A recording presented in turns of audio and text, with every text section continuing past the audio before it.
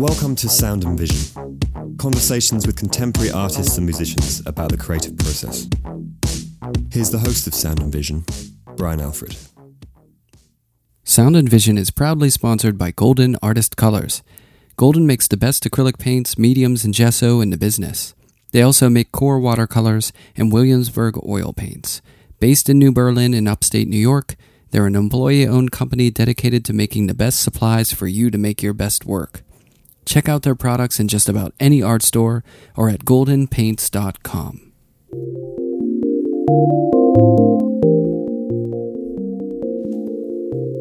Salman Toor is an artist born in Lahore, Pakistan, and who lives and works in New York City.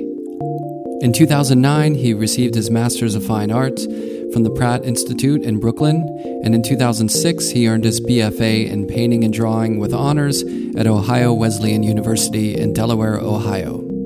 He's had solo shows at Icon Gallery in New York, at Honey Ramka in New York, at Canvas Gallery in Karachi, the Rotas 2 Gallery in Lahore, and the Cultural Center at Kahlo Gallery at Hampshire College in Amherst, Massachusetts.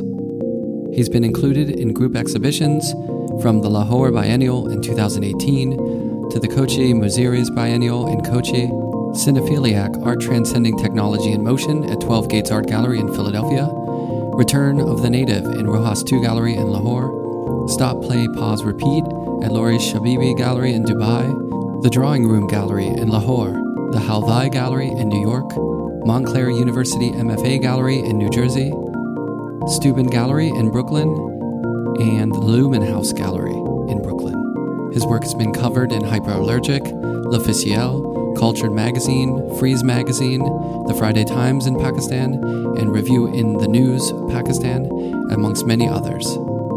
Salman stopped by the studio on a cold Friday morning. Here's our conversation.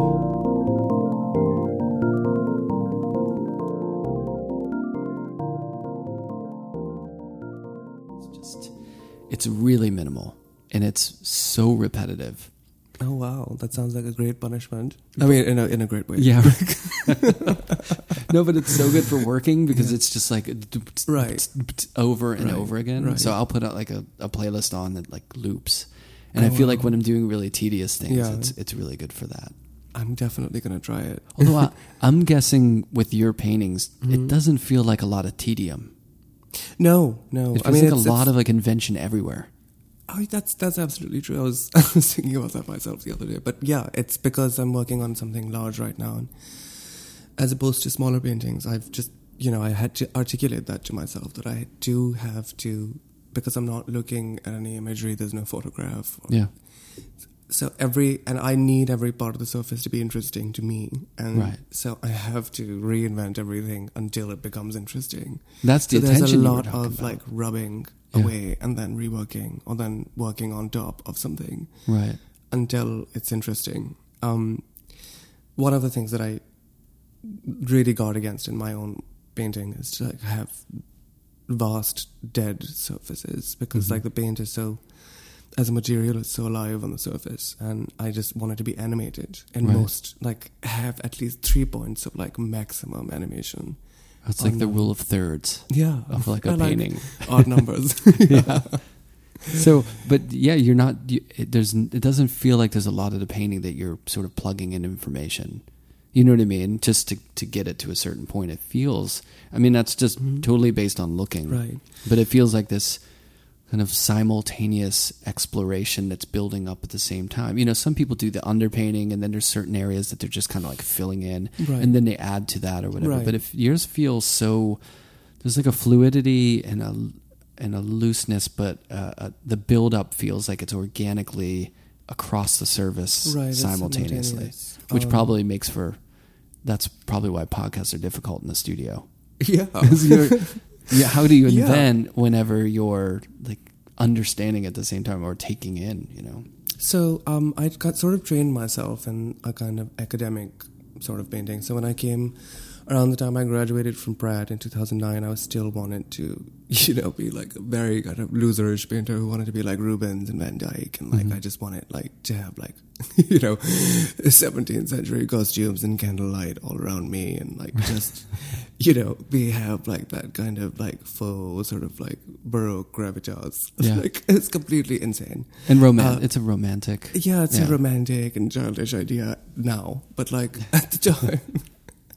So I, taught myself how to do underpainting and like prepare surfaces and like also have them finished in that kind of old master painting sort of way in which like everything is under this like lake of like gleaming varnish, and it's very kind of... You were doing like Damar and all that? Yeah, I was just obsessed with that Linseed oils and grisailles and dead palette. You were doing all that. Yeah.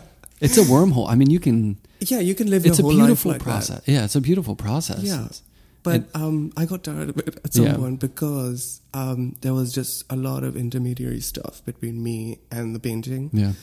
Like I felt like I needed like a fluffer to like get me in the place where I could finally like lay down a mark, because I needed images, I needed models, I needed like a mood, I needed music.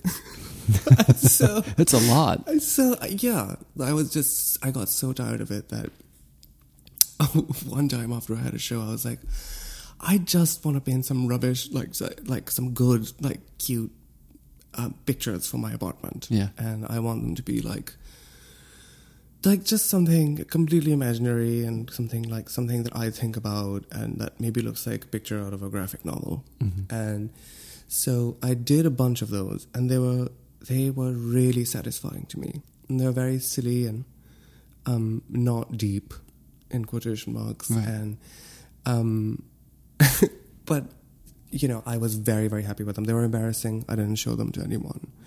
I didn't put them up in my house, but I kept making more of them. I kept getting better at them. I started collecting them in my studio. So in a year, I had about 30 of them. And you enjoyed them? Yeah. I mean, I enjoyed them, but like in the first few months, I didn't show them to anyone because it like that kind of like directness felt, to my way of thinking at the time, like almost like cheating or sacrilege. Yeah. Like I just realized that it was okay to do that. Like, and it was kind of by way of my thinking that it was a kind of transgression that I began to enjoy it and accept it. And also because I realized that I didn't need a lot of the things that I thought I needed to make images. Yeah. Like the technical ordeals of like making like a 17th century painting or having pictures to like, show me what I felt like I knew already.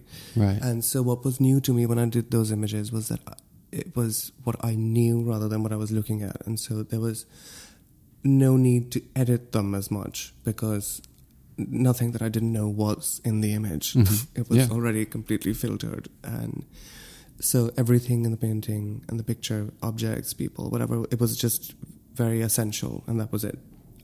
Was the hesitancy more about maybe like you weren't showing the traditional chops as much?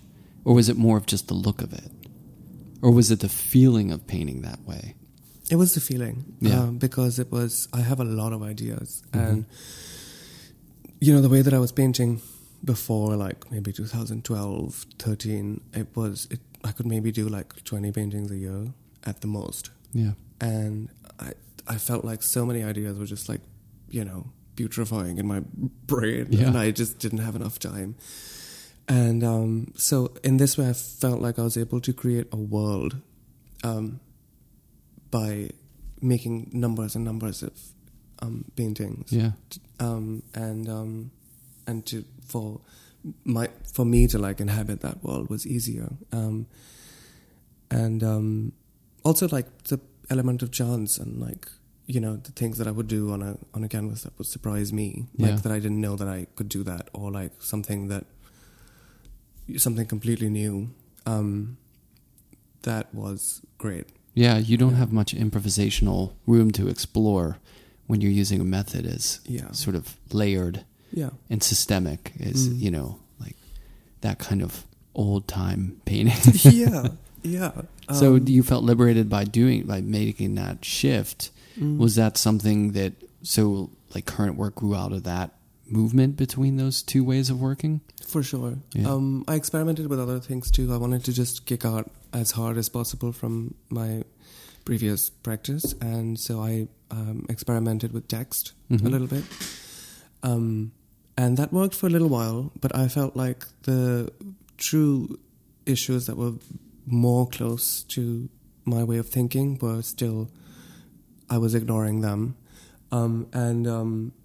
I think once I started making completely autobiographical, well, actually, I shouldn't say completely, but like somewhat autobiographical stuff, that it's sort of like, I was comfortable with the painting being about my own experience rather than taking on concepts or like themes that I thought were bigger, like language or like cultural differences. Yeah. I felt like if I chose what I thought was like a simpler or dumber way of doing things, it was actually better for me because it just came more naturally, without much thought. And, that begins without much thought, but it ended up always in a place where it was more meaningful to me. Right.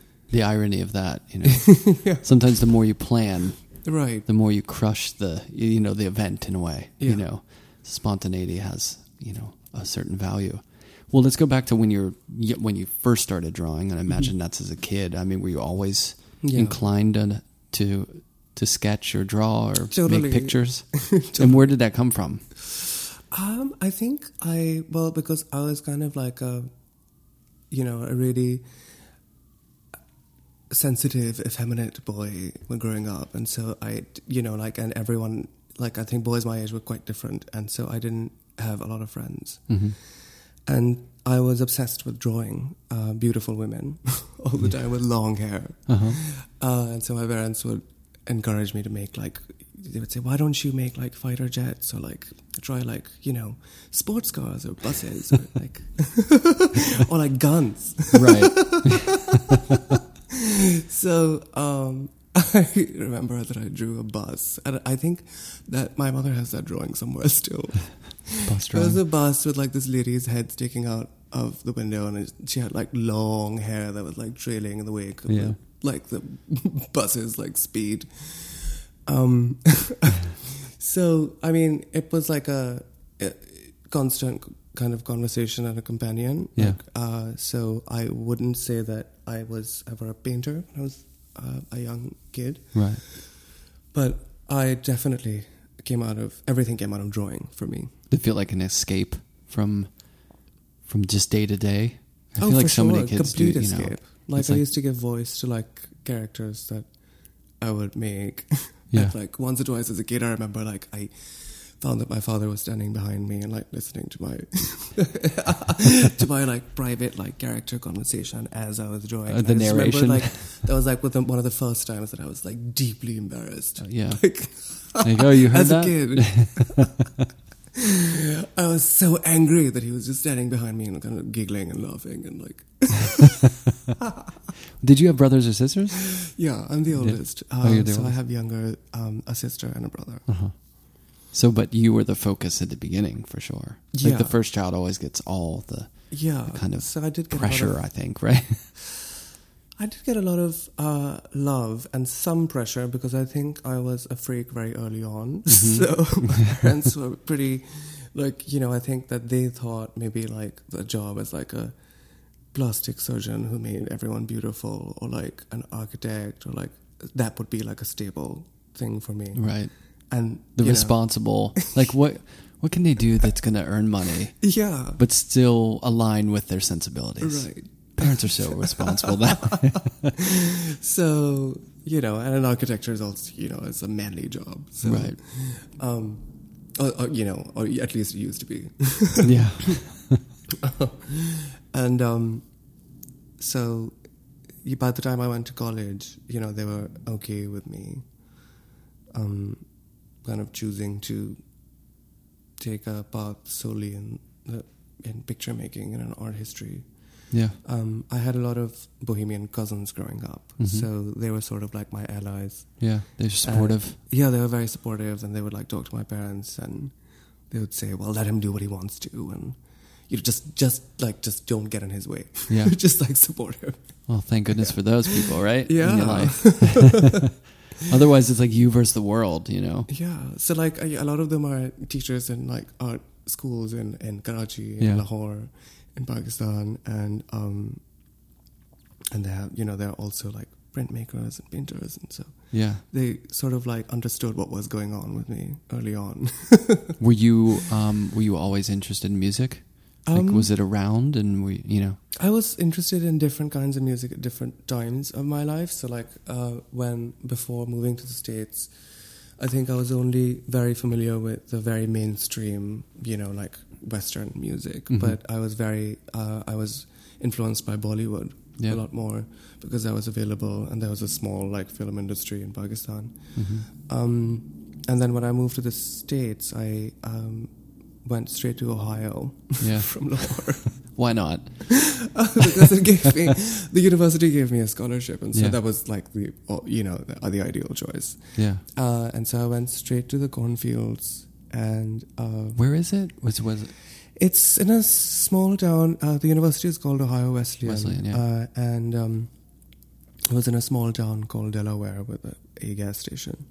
And what's the closest? Because I grew up in Pittsburgh, so I'm not far from. We used to go to Cleveland and Cincinnati for shows and stuff. Cincinnati has a great museum. I went there when I was in Ohio, and it's the Delaware is Ohio is close to. It's like 40 minutes from Columbus. Okay. So for the first year, I was just in shock because I was going to say, how's the transition? I think I was just speechless. It wasn't like I felt anything. I just felt lost completely. And then there were different like living units outside the dorm system. In the school, there was like a creative arts house, and then there was like a hippie commune. And so I moved into the hippie commune. And so it was like a lot of like trucker music and that sort of thing, and a lot of tambourines and like nudity, and like, so I was like, that was a good entrance for me into American culture because it was gentle. You know, it could be silly at times, but like welcoming, and you know, like it's with its own very kind of like threadbare sense of beauty, which I was familiar with.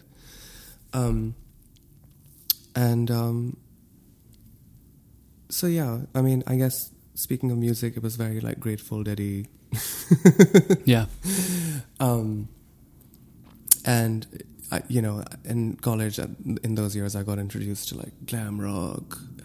You know, I had made more American friends, and it was through their tastes that like my tastes expanded. Did you go? You got a scholarship. Did you go for art at first, or was it just liberal arts? Or? It is a liberal arts school, but I got a BFA.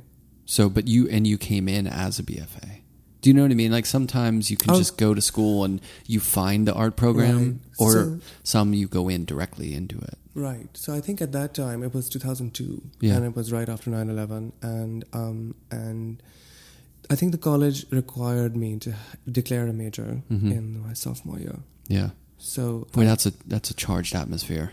Yeah, I mean, but it was, but like I did not have an experience of the US before that, so it really is my only experiences post 9/11. Right. Yeah. And like I said, I think it was weirdly like I needed something to latch on to, and the sense of like it was a Methodist school, and it, you know, the neighborhood was pretty Christian, and I think the sense of like the warm sense of like Midwestern like family values actually made me feel like safer, comforted. Yeah, it was comforting. Yeah. You know, if I think I was just too ignorant to really understand at the time, like if I experienced any like, you know, any like negative things of the culture. But my overall experience was actually very, very good. Yeah. So it wasn't like the hard time was like figuring out what was happening in the first year. Right. Like I just didn't. I was in shock. I was like, wow, this is American culture. I had no idea. I mean, I grew up, watching Disney and like maybe like Back to the Future, Labyrinth. Yeah. Oh, the classics. The classics. And I had a very narrow idea of the values, like the varied values, and like a country is such a big place. It has all kinds of places and people. Like, and so across the world there is a very the consumerist culture of America has a very like pervasive and a singular image, right? And it was different. Yeah, it's more complex, and that's the thing that I'm always shocked at just how different like the coasts are from the center, because I used to be in a band that would go on tour, and when you see the country that way, where you're stopping in city after city, and then during the day you're stopping at rest stops and like little diners and stuff, like it's so different everywhere. Like just the Midwest versus the Southwest or something, right. Totally different cultures and kind of vibe of people. And then you'll be outside of a city and go to diners, and it's this, like a weird vibe. And then you go to the city and it's super liberal and like people are really like laid back. You know what I mean? It's such a complex. It is. I love the city culture in the US. I mean, I guess that's you would expect that. I agree. But it's just such a great emblem of like the kind of freedoms that can be enjoyed. Yeah. In a safe place in the world. Right. It's great. I absolutely love that. I also, because I have an ongoing relationship with my community of origin, like I feel like I don't take it for granted. I really I guess. Yeah. That's what I'm trying to say. I mean, in the city, it's occasionally I get the bug of like, oh, it'd be so nice to move upstate or move out of the city, have a big studio, just take a rest from the hustle and bustle of it all. But the diversity, the food, the culture, the music, the art, it's just so too lonely. I would be so else. bored, you know. But I don't know, maybe I'll get old enough to where the boredom seems fine. You know what I mean? Where I could just get tired of people. I'm just like, you know what? I just need to get out. I think the farthest I can move is like inward or something. Yeah. Which is great, because coming from the entry point of a hippie commune in sort of out there Ohio. Yeah. You've it would experienced. Be great to have my like Ohio friends come back and visit me in Inwood. Right. Yeah. Build a new Inwood community. So, but the undergrad experience, was it good for your artwork? And did you have good teachers? And how was the sort of BFA program there? So that was when like my brain opened up to Western art history. I had, I still remember my art history 101 class, and I was just electrified. I just wanted to like take it in like a sponge. There was just so much to learn. Was it one of those broad surveys of like Renaissance to contemporary? Right. So like 101 is like an overarching broad survey, and then later on I did like special classes as well. But I went through different periods of obsession with different parts of European history of painting and sculpture, and began I think with just like the kind of classic Renaissance, like Michelangelo sort of stuff, and then moved on to the Baroque, and then the 18th century, and then like and at those times I wanted to teach myself to paint like those artists, and so I began doing that in the studio. Now, did you have the kind of professors at that school that were teaching you kind of like, okay, well, this is the grisaille, and then this is how to glaze with varnishes and all that? So I had one of the professors, the studio professors, was very traditional. Like they wanted to put us through, and I also was interested in telling him what I wanted to learn. Yeah. So he would like make out like in his classes, like he would arrange it so that we would like, if someone wanted to do like like create like a surface, like the extremely fine surface of like these, like the wooden panels from the Renaissance, and then like paint on them with like grisaille and then layers, and then he would teach that. And well, that's good. I mean, because to be honest, and in art schools, there's not always these days, Yeah. painters who can teach like really kind of like classical techniques like that, I think because it wasn't in a big city on the coast, Right. people were just like laid back. Like I think a lot of people wanted to paint beautiful pictures. Yeah, a little more traditional Yeah. like approach to it. So that's a good foundation. Yeah, that was a good foundation. Pratt wasn't like that, Yeah. I had to fight for, I was pretty stubborn. But I was good enough so they didn't really discourage me from doing what I was doing. But at the same time, I think I would have learned a lot more at Pratt if I went now rather than then, because I was just so closed up. Like I think the best thing that I got from there was my friends. Yeah.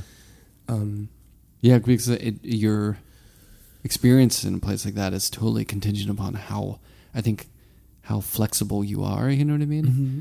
And I remember when I was in grad school between the first and second year, they had a couple students who were able to sort of sit in on the acceptance process, and you would help set up the slides, and you'd be in the room when they were choosing people. And one of the things I remember is them saying, well, we're not interested in this potential student because they just seem like they know what they're doing. They're closed off, like they don't want to budge. Right. And that's not necessarily a good learning candidate. If like, it's just like, this is what I do. Right. And I'm just coming here to like do more of it. Right. And I don't want to hear anything else. Exactly.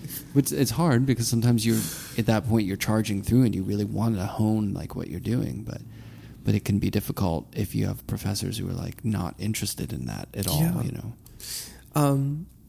There were the other thing that I gained from there was that I could see my friends working in different materials and different ways of thinking, and so I learned a lot from looking at how other people, like what their studio practices were like, and just exposure, right? Yeah. And going out, I imagine you're going to galleries and stuff. I mean, you're in New York. Oh yeah. So you're just seeing stuff. Yeah. All so this a lot new to stuff. absorb, and I think, and then there was a period of great, I think, opening and progress for me when I was sharing studios after Pratt with my friends in the Bogart building. Yeah.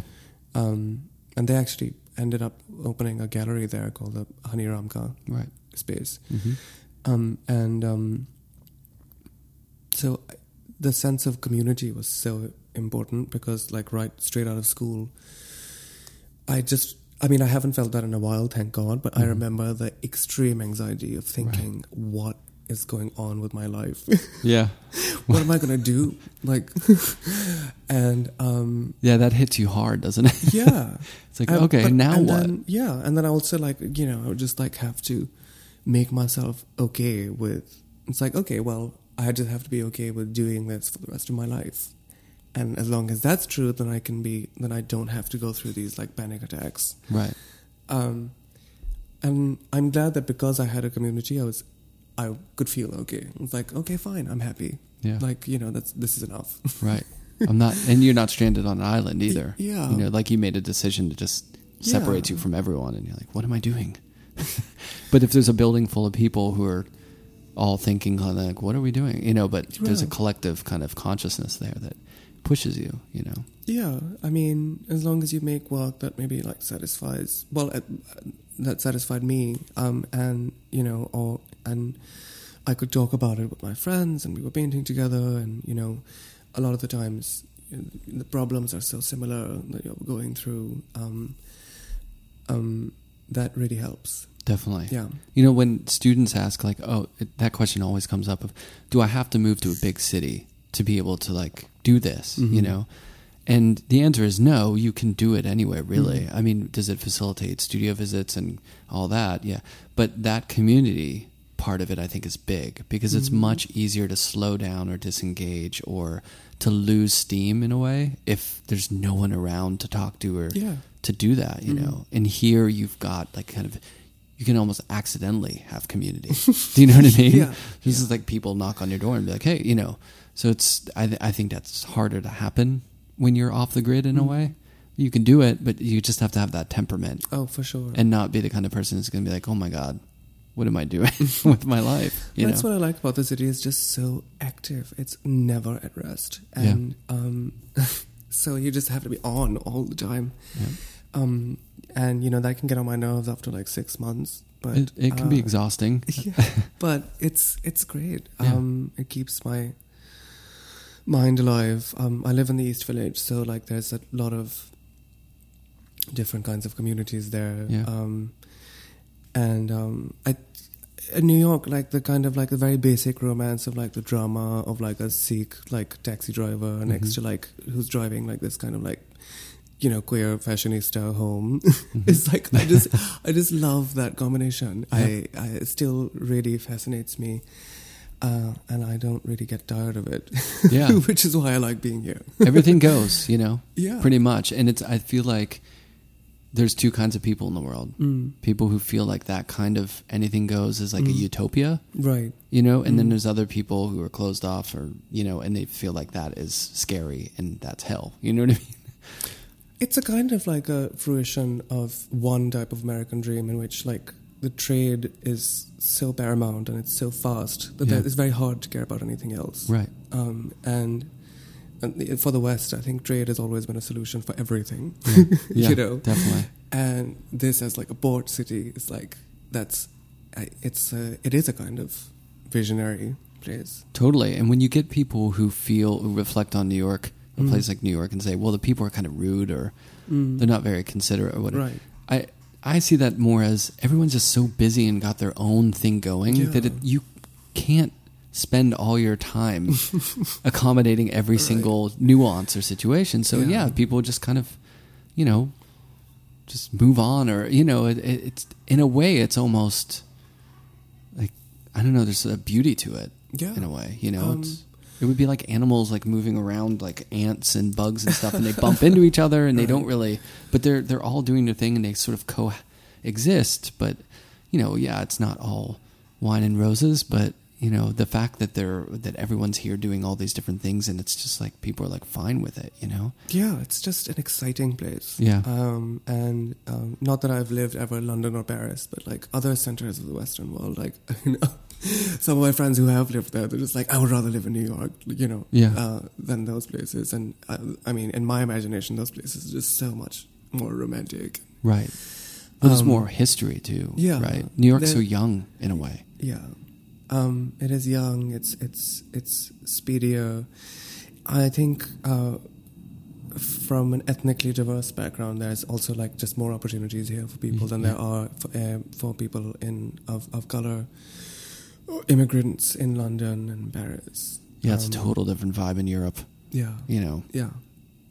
So I think, and that's another reason why this is such a great place. Now, I'd imagine ever since, you know, graduating from Pratt and, you know, that you've used the city, that energy, those communities and stuff has become a big part of your work, right? Oh, for sure. A lot of my friends are, you know, friends that I made in Pratt, also friends who I went to high school with in Pakistan who are also artists who also live in the East Village. Yeah. Small world. So, yeah, very small. Right. And so the kind of everyday dramas that are my basic concern, I try to work only with those rather than going for what I think of as like larger themes or whatever in painting. And so that's sort of like maybe, you know, I'm concerned with fashion. You know, I like painting different kinds of clothes. It's almost like fashion illustration. So I'll do different textures and what I think of as different cuts and different layers and articles of clothing. And that is kind of related to the way that I admire European paintings that have like fashion as a huge part of them, like different, once again, like plumes and different kinds of satins and velvets, and there's a kind of yumminess and a kind of feeling of weirdly like of safety and domesticity in the paintings, and that I like to work with. I think I also think of like the paintings as kind of like, because they have so many little domestic spaces in them, like the ones that I have and my friends have in East Village, they're sort of like safe spaces. Yeah. Even though it's a relatively like it's a safe city, but like I think I also grew up in a culture that was pretty conservative. So I'm still attached to the idea of safe spaces, and I think maybe other people are as well. People who even grew up in the States, and in spaces in which like expression is like completely safe to express everything, right?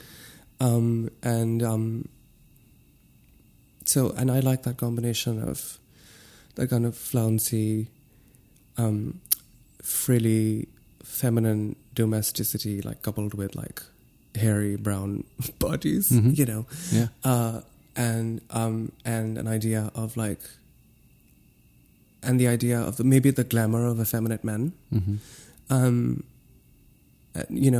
together happy in groups of circles of friendships. I think that's one of the things that really drives me, apart from like the idea of ecstasy in the paintings, is like queer friendship. I think, and like communities of support that are really valuable, because I think growing up my friendships were possibly the most valuable thing to me. Because early on in high school, like I found friends who I understood and I felt understood completely by them, and we were all artists, all queer, and so I think that's a really important thing that I like to think about often when I'm painting. Yeah. I think those relationships that you're talking about, of like bringing it to more personal in lieu of like those larger issues, but those really do address those larger issues in a kind of micro macro way. Right. Well, one of the things that, I was drawn to your work in general, but I've mentioned it like on the podcast before. I took an art history class in undergraduate school on Déjeuner sur l'herbe. Like the whole class was on that one painting, but it was about Manet and right. How that painting I was obsessed with that painting too. Yeah, I mean, just all the references, and it was so kind of like enriching to learn to take like a deep cut like that and just really understand like all the different idiosyncrasies of that painting and how he was, his friendship with Baudelaire, or like all these layers, right? And your references to that kind of work. Manet is I look at a lot of Manet and Velázquez, and Velázquez was sort of like discovered by Manet and then like served to the world, but Manet is one of the few artists about whom I think Peter Sheldon has said, "I love him." Yeah. It's very. He used the L word. Yeah, he used the L word. And I can totally understand that. No, I love Manet, he's an artist you can say that about. Yeah. And I had a total obsession with that painting as well, and his way of painting can be at times a little bit irritating for me, but most of the times it's so inspiring. And like most, I think, great painters, I think there's something really miraculous about the images that he makes. Like they just like sort of sprung into being, like they was completely effortless, and that's something that I strive toward. Yeah, and also it's difficult when you're removed from the time, the situation, or whatever. But the social touchstones of that work, or like the kind of content that was buried in Olympia, that I think was probably more obvious and shocking when you were seeing that at the time. Oh yeah, of course. But in retrospect, like looking back at it, he's tweaking something, but it's not as easy to sort of fully understand it. But he's housing those ideas within a context that fits into sort of a more traditional idea or construct of painting. But he's doing it as this kind of fluid celebration of the medium, but like a more direct rawness that I think I'm imagining, if I could see your very early work, that your sort of bridge between that work and how you were able to loosen it up and be more direct, and it was becoming more sort of like about the authorship and less about the process. Do you know what I mean? Like that there's a similar kind of resonance there between. I'm just comparing you to Manet. Yeah, basically. Thank you so much. I love that. What a great comparison. But yeah, I think that, it would have been shocking to see those things at the time, because I think the focus was kind of shifting to the artist's own kind of bohemian studio life. Yeah. And artists started painting, how they thought in the studio about great works of art, which wasn't in a formal way, and that included the identities maybe of the models, and their relationship with the models, which was sometimes like, you know, it was romantic or sexual, or they were friends, and like they had all kinds of like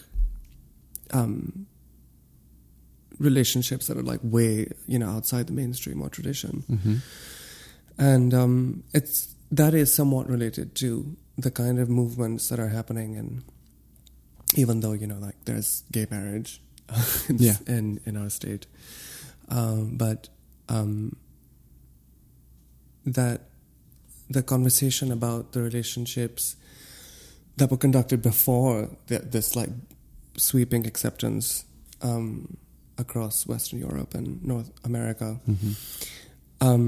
to talk about those things and to kind of discover what the mechanics of those relationships are, and why, you know, what is the gel that keeps them together, and why is it that it's threatening or strange to the very traditional values of family and painting, marriage, right? And painting. It resonates painting with like the history of painting, you know. Oh, right, exactly. I So mean, does this it kind project is sort of like a revision. I mean, there are lots of people involved in it, and it's a kind of revision of figurative painting in which a lot of like, you know, queer people sort of like attacking their attacking their heroes, and well, not attacking, but maybe like talking to them in a way, and expanding on their vision. You know, for instance, we were so used to this like heterosexual way of looking at things that like it's okay for Picasso to have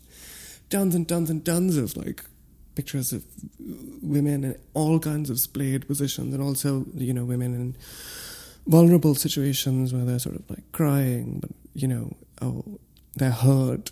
Right. And the artist is just very indifferently looking, like he's unable to still, you know, that's still encapsulated within this bracket of woman, you know, and I love Picasso, so like, I mean, I'm not trying to be cleverer than him. No, I here, have but that. Like, I mean, but you know, but I think that that's a great idea, but it needs to be like, we live in an age that requires it to be expanded, and be more inclusive, and that there's so many more interesting ways of looking at people now.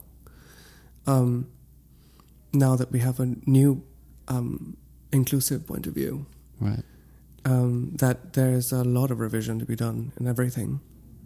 Yeah, and it's exciting when, you know, that you engage that past visual vocabulary, but then insert, you know, whatever it is. Like, even like you were saying, like these sort of personal moments become like a very large statement when it's kind of in communication with, you know, norms or like old ways of seeing, you know, and that sort of triangulation between those things become really interesting. Right. So like in a post 9/11 world, like if I was crossing a border, whenever, like going through immigration, I felt like, and I've done some paintings about this too, like it was a kind of encounter that didn't really end when it actually ended, because it sort of like deals in cliches, like the language of cliches has to be used by the person manning the border to understand whether he should let you in or not. Like, and it's his job. So like, but it has to be, you know, very. They don't know who you are. Like if you're an immigrant, like, so they have to use very facile like signs to figure you out. Have you read Talking with Strangers? No. Malcolm Gladwell's new book? No, I haven't. It's explicitly about what you're talking about. Oh, wow. So it's all about how we... might be interested in looking at the paintings. There are lots of them. Yeah. But it's this kind of like idea of the self-portrait imagined through the kind of critical view of someone who's a gatekeeper, basically. And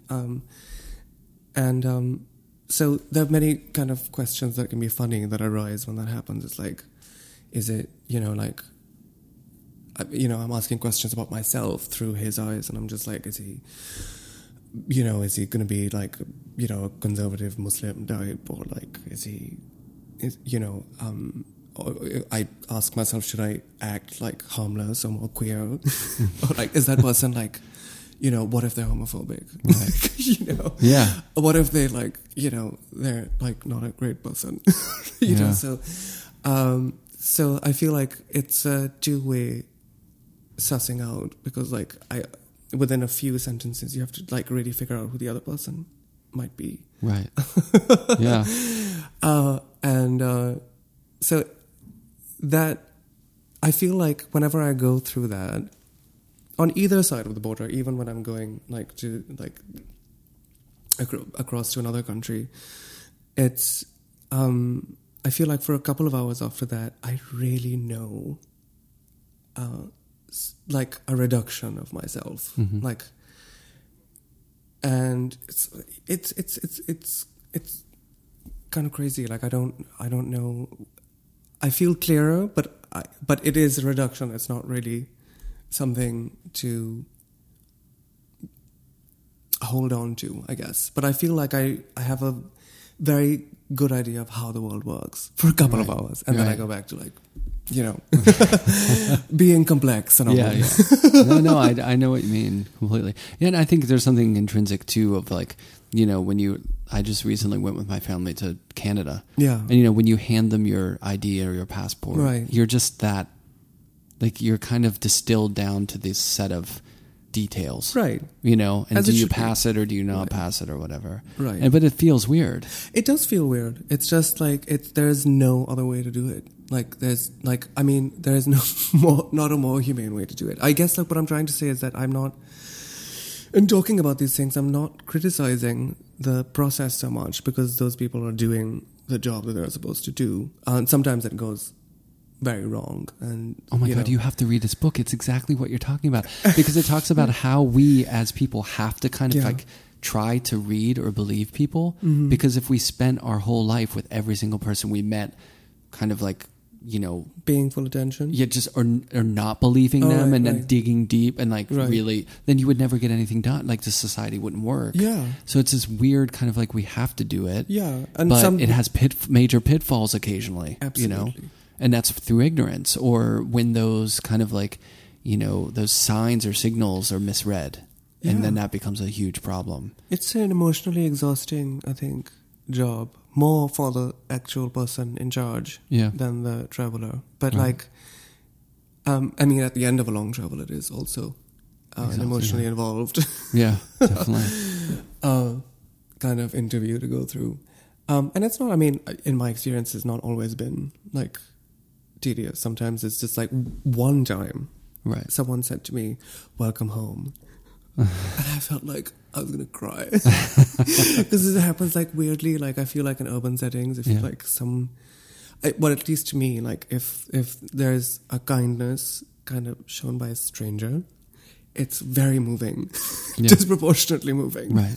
It shouldn't be that moving, but it is. Yeah. It's like, wow, you see me. Yeah, it's amazing. And you know what I was thinking is another complication, that whole idea of the gatekeeper thing is. Yeah.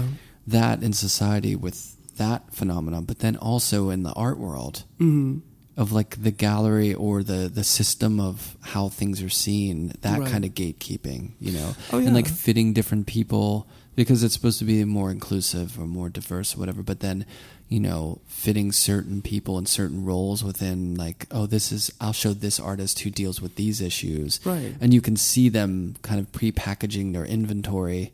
You know what I'm saying? Like, I've been finding the queer thing for I need a gay artist who's talking about figurative work. You know what I mean? Yeah. And that's like, odd that is pretty diminishing. Yeah. That's something that I fight against as well, and it can be fought against. But that is the prerogative of the system, to try to make it easier for itself to like. Just like hashtag things and then curate shows based on like a smorgasbord of like social issues that it wants to like attach itself to. Yeah. Or like that are hard or whatever. It's hard though, right? It's just so, because in a way you have to engage in that's like life. You always have to engage in the system of things. or else it devolves to chaos. But then there's always these problems with the system that you will constantly have to tinker with.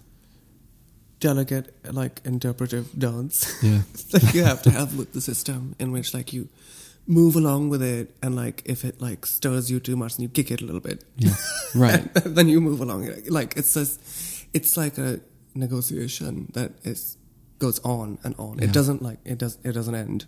Right, because it's all nuance. It's all, nothing is black and white, right? Yeah. So it's this endless adjustment to things. You know? Yeah. Sometimes it's better, and sometimes I think there's a way, I mean, especially within the bureaucracy of the art world, I think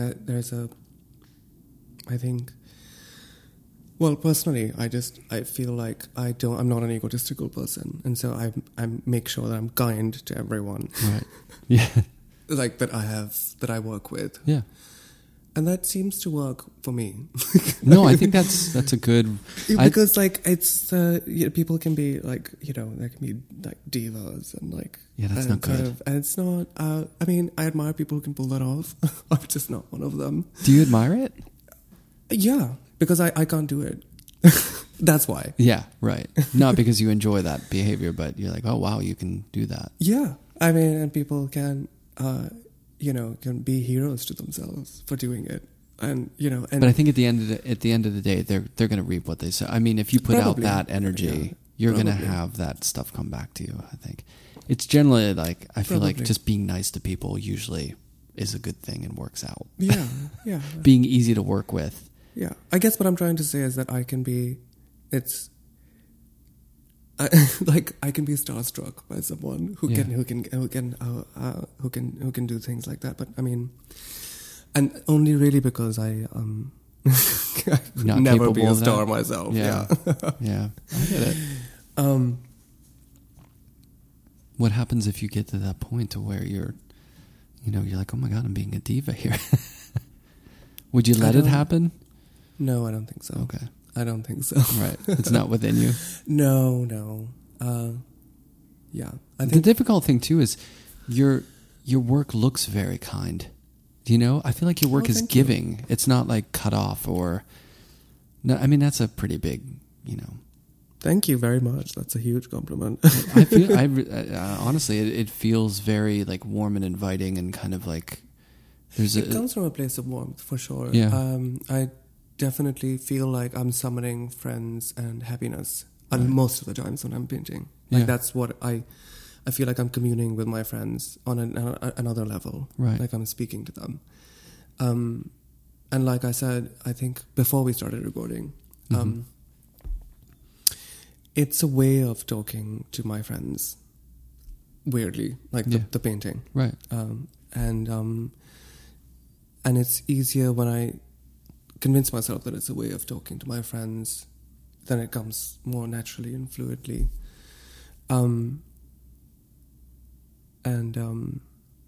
Sorry, I forgot where we were going with this. Was just that kind of relationship, but that you're not going to turn into a diva. Oh no, we were talking about warmth, and it definitely comes from. That's why initially I thought that, the work was sort of silly, because like I thought like a lot of contemporary art came from a very cutting, cold place. Oh yeah, like it's I thought it was evil, right? Like, and so Video Conchi didn't rub you the right way, It's like, it's kind of like, what? Yeah. So that's why I thought it was just all about formal things. Yeah. It's like there's no warmth in that, and so why would anyone want to look at this? And so this is a pleasant surprise, but yeah. So it comes from a very warm and friendly impulse. Yeah. No, I think it comes across. I mean, in the studio, you're not doing podcasts, but is it all dance music?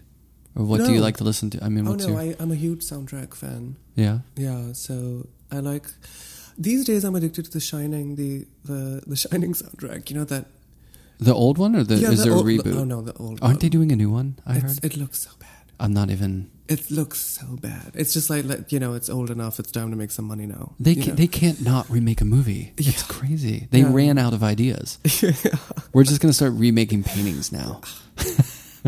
But... that it's a lovely kind of almost a piece that sounds like Bach. Who did it? Who did the Shining soundtrack? I forget. That's actually the only instrumental bit from the soundtrack on Spotify.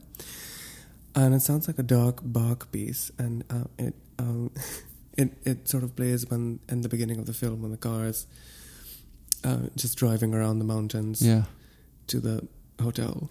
I'm going to check it out. It's so cool. That movie is. And then also, weirdly, the Psycho soundtrack is very good for painting. Oh, yeah?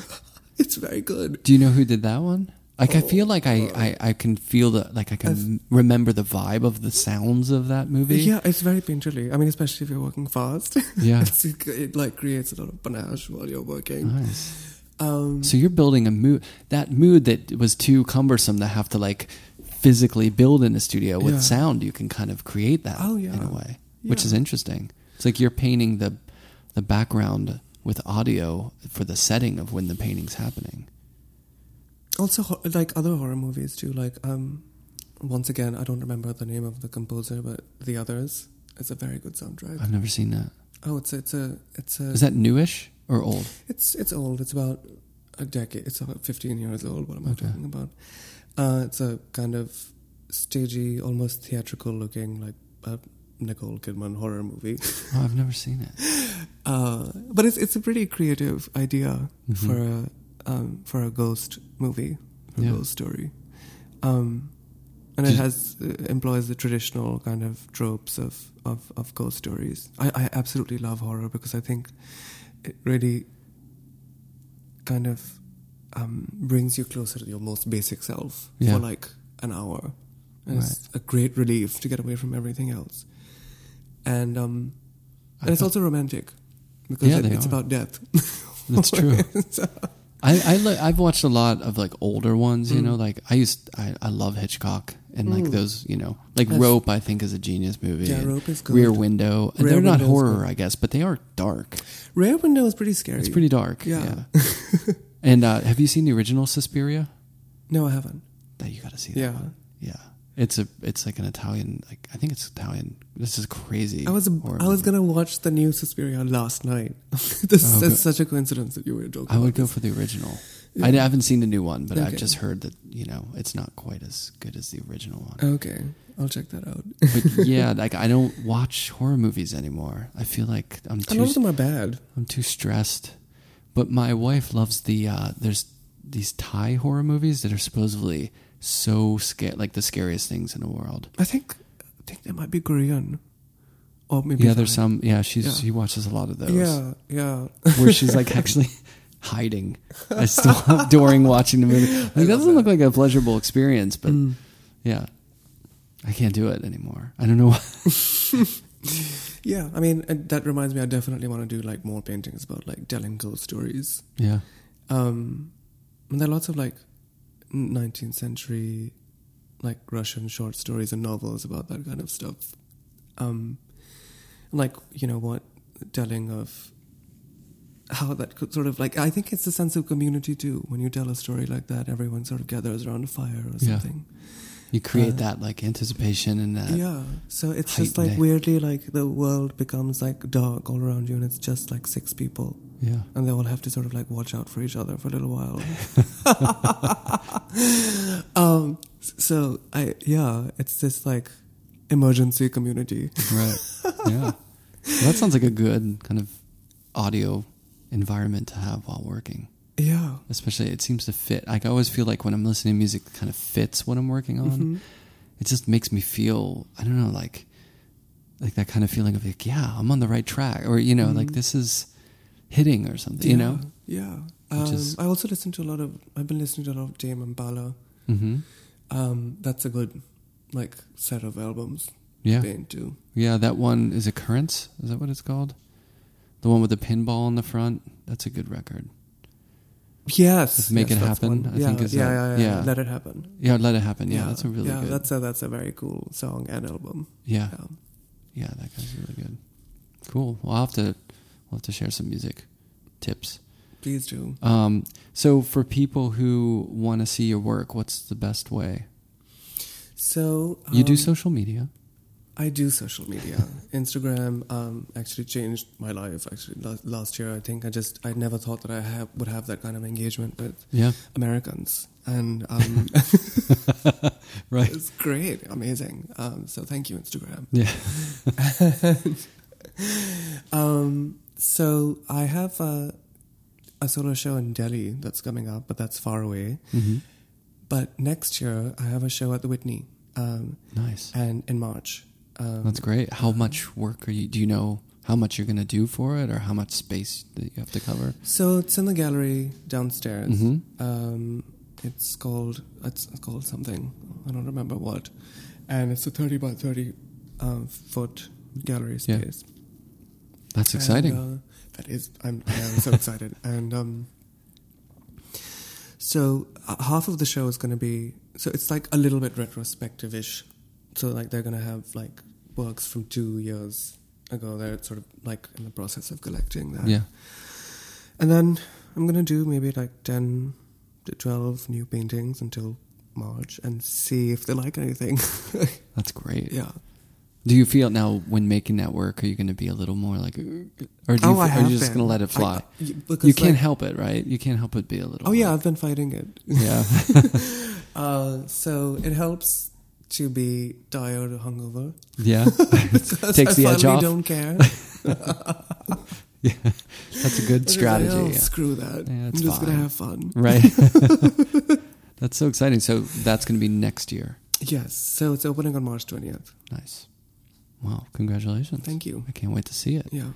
Well, thanks so much for coming over. Oh, thank you for having me. It was great to meet and talk. And yeah, this was really fun. Yeah, thanks.